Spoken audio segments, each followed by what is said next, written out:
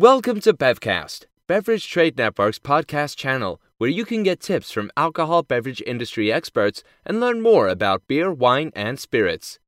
Bevcast's on-premise market insights episodes are sponsored by Sommelier's Choice Awards, which is one of the leading wine competitions in the USA, where wines are judged for the on-premise market by on-premise wine buyers and top sommeliers of the USA. For many local wine brands, going national is the ultimate mark of success. However, going national doesn't happen by accident, and it certainly doesn't happen without putting together a very detailed plan of how you plan to transform a local or regional brand into a national brand. That plan needs to cover every single facet of operating a business, from how you plan to distribute your wine across state lines into other territories, to how you plan to market your wine brand in different parts of the country.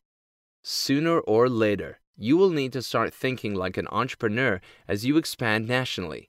And just as every entrepreneur prepares a detailed business plan, sketching out tactics and strategy for the next few years, you will also need to come up with a plan for going national. In the best of all worlds, this strategic plan can be a sort of playbook that you share with your coworkers and employees. It might sound trite and conventional, but you really do want everyone to be on the same page when it comes time to launch. That being said, there are certain classic growth strategies that have proven effective.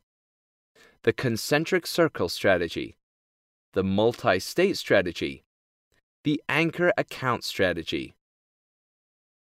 In the first strategy, the goal is to set your home market as your core and then to build out concentric circles around that core in order to reach a larger and larger territory.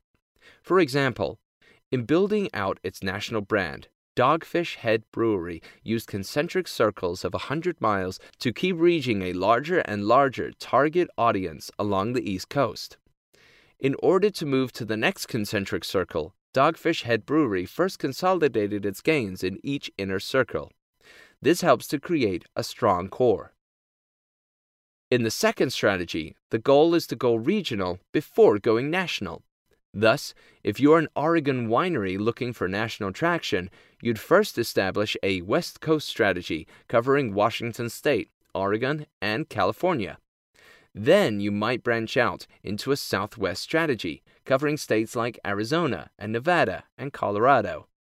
Eventually, as you consolidate each region, you'd have a truly national strategy covering most, if not all, of the states of the continental United States. The third strategy calls for partnering with national retail superstars like Total Wines or Whole Foods Market, and then leveraging their distribution channels to find a wider and wider audience. Or instead of retail superstars, you might want to partner with national on-premise accounts, such as large restaurant chains with steakhouses scattered across the country. Unfortunately, too many brands adopt what can best be called a shotgun approach to growth. In other words, they take distribution and sales wherever they can get it, all in the hopes of getting big fast.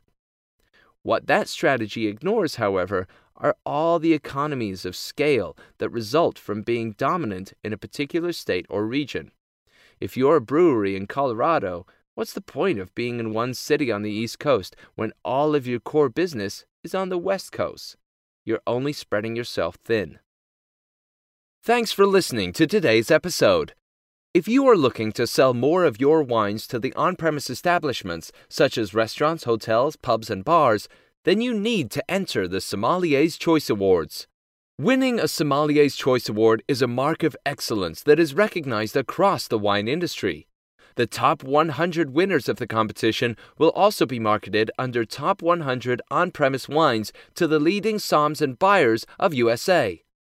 Check out sommelierschoiceawards.com on how to enter your wines before the registration ends.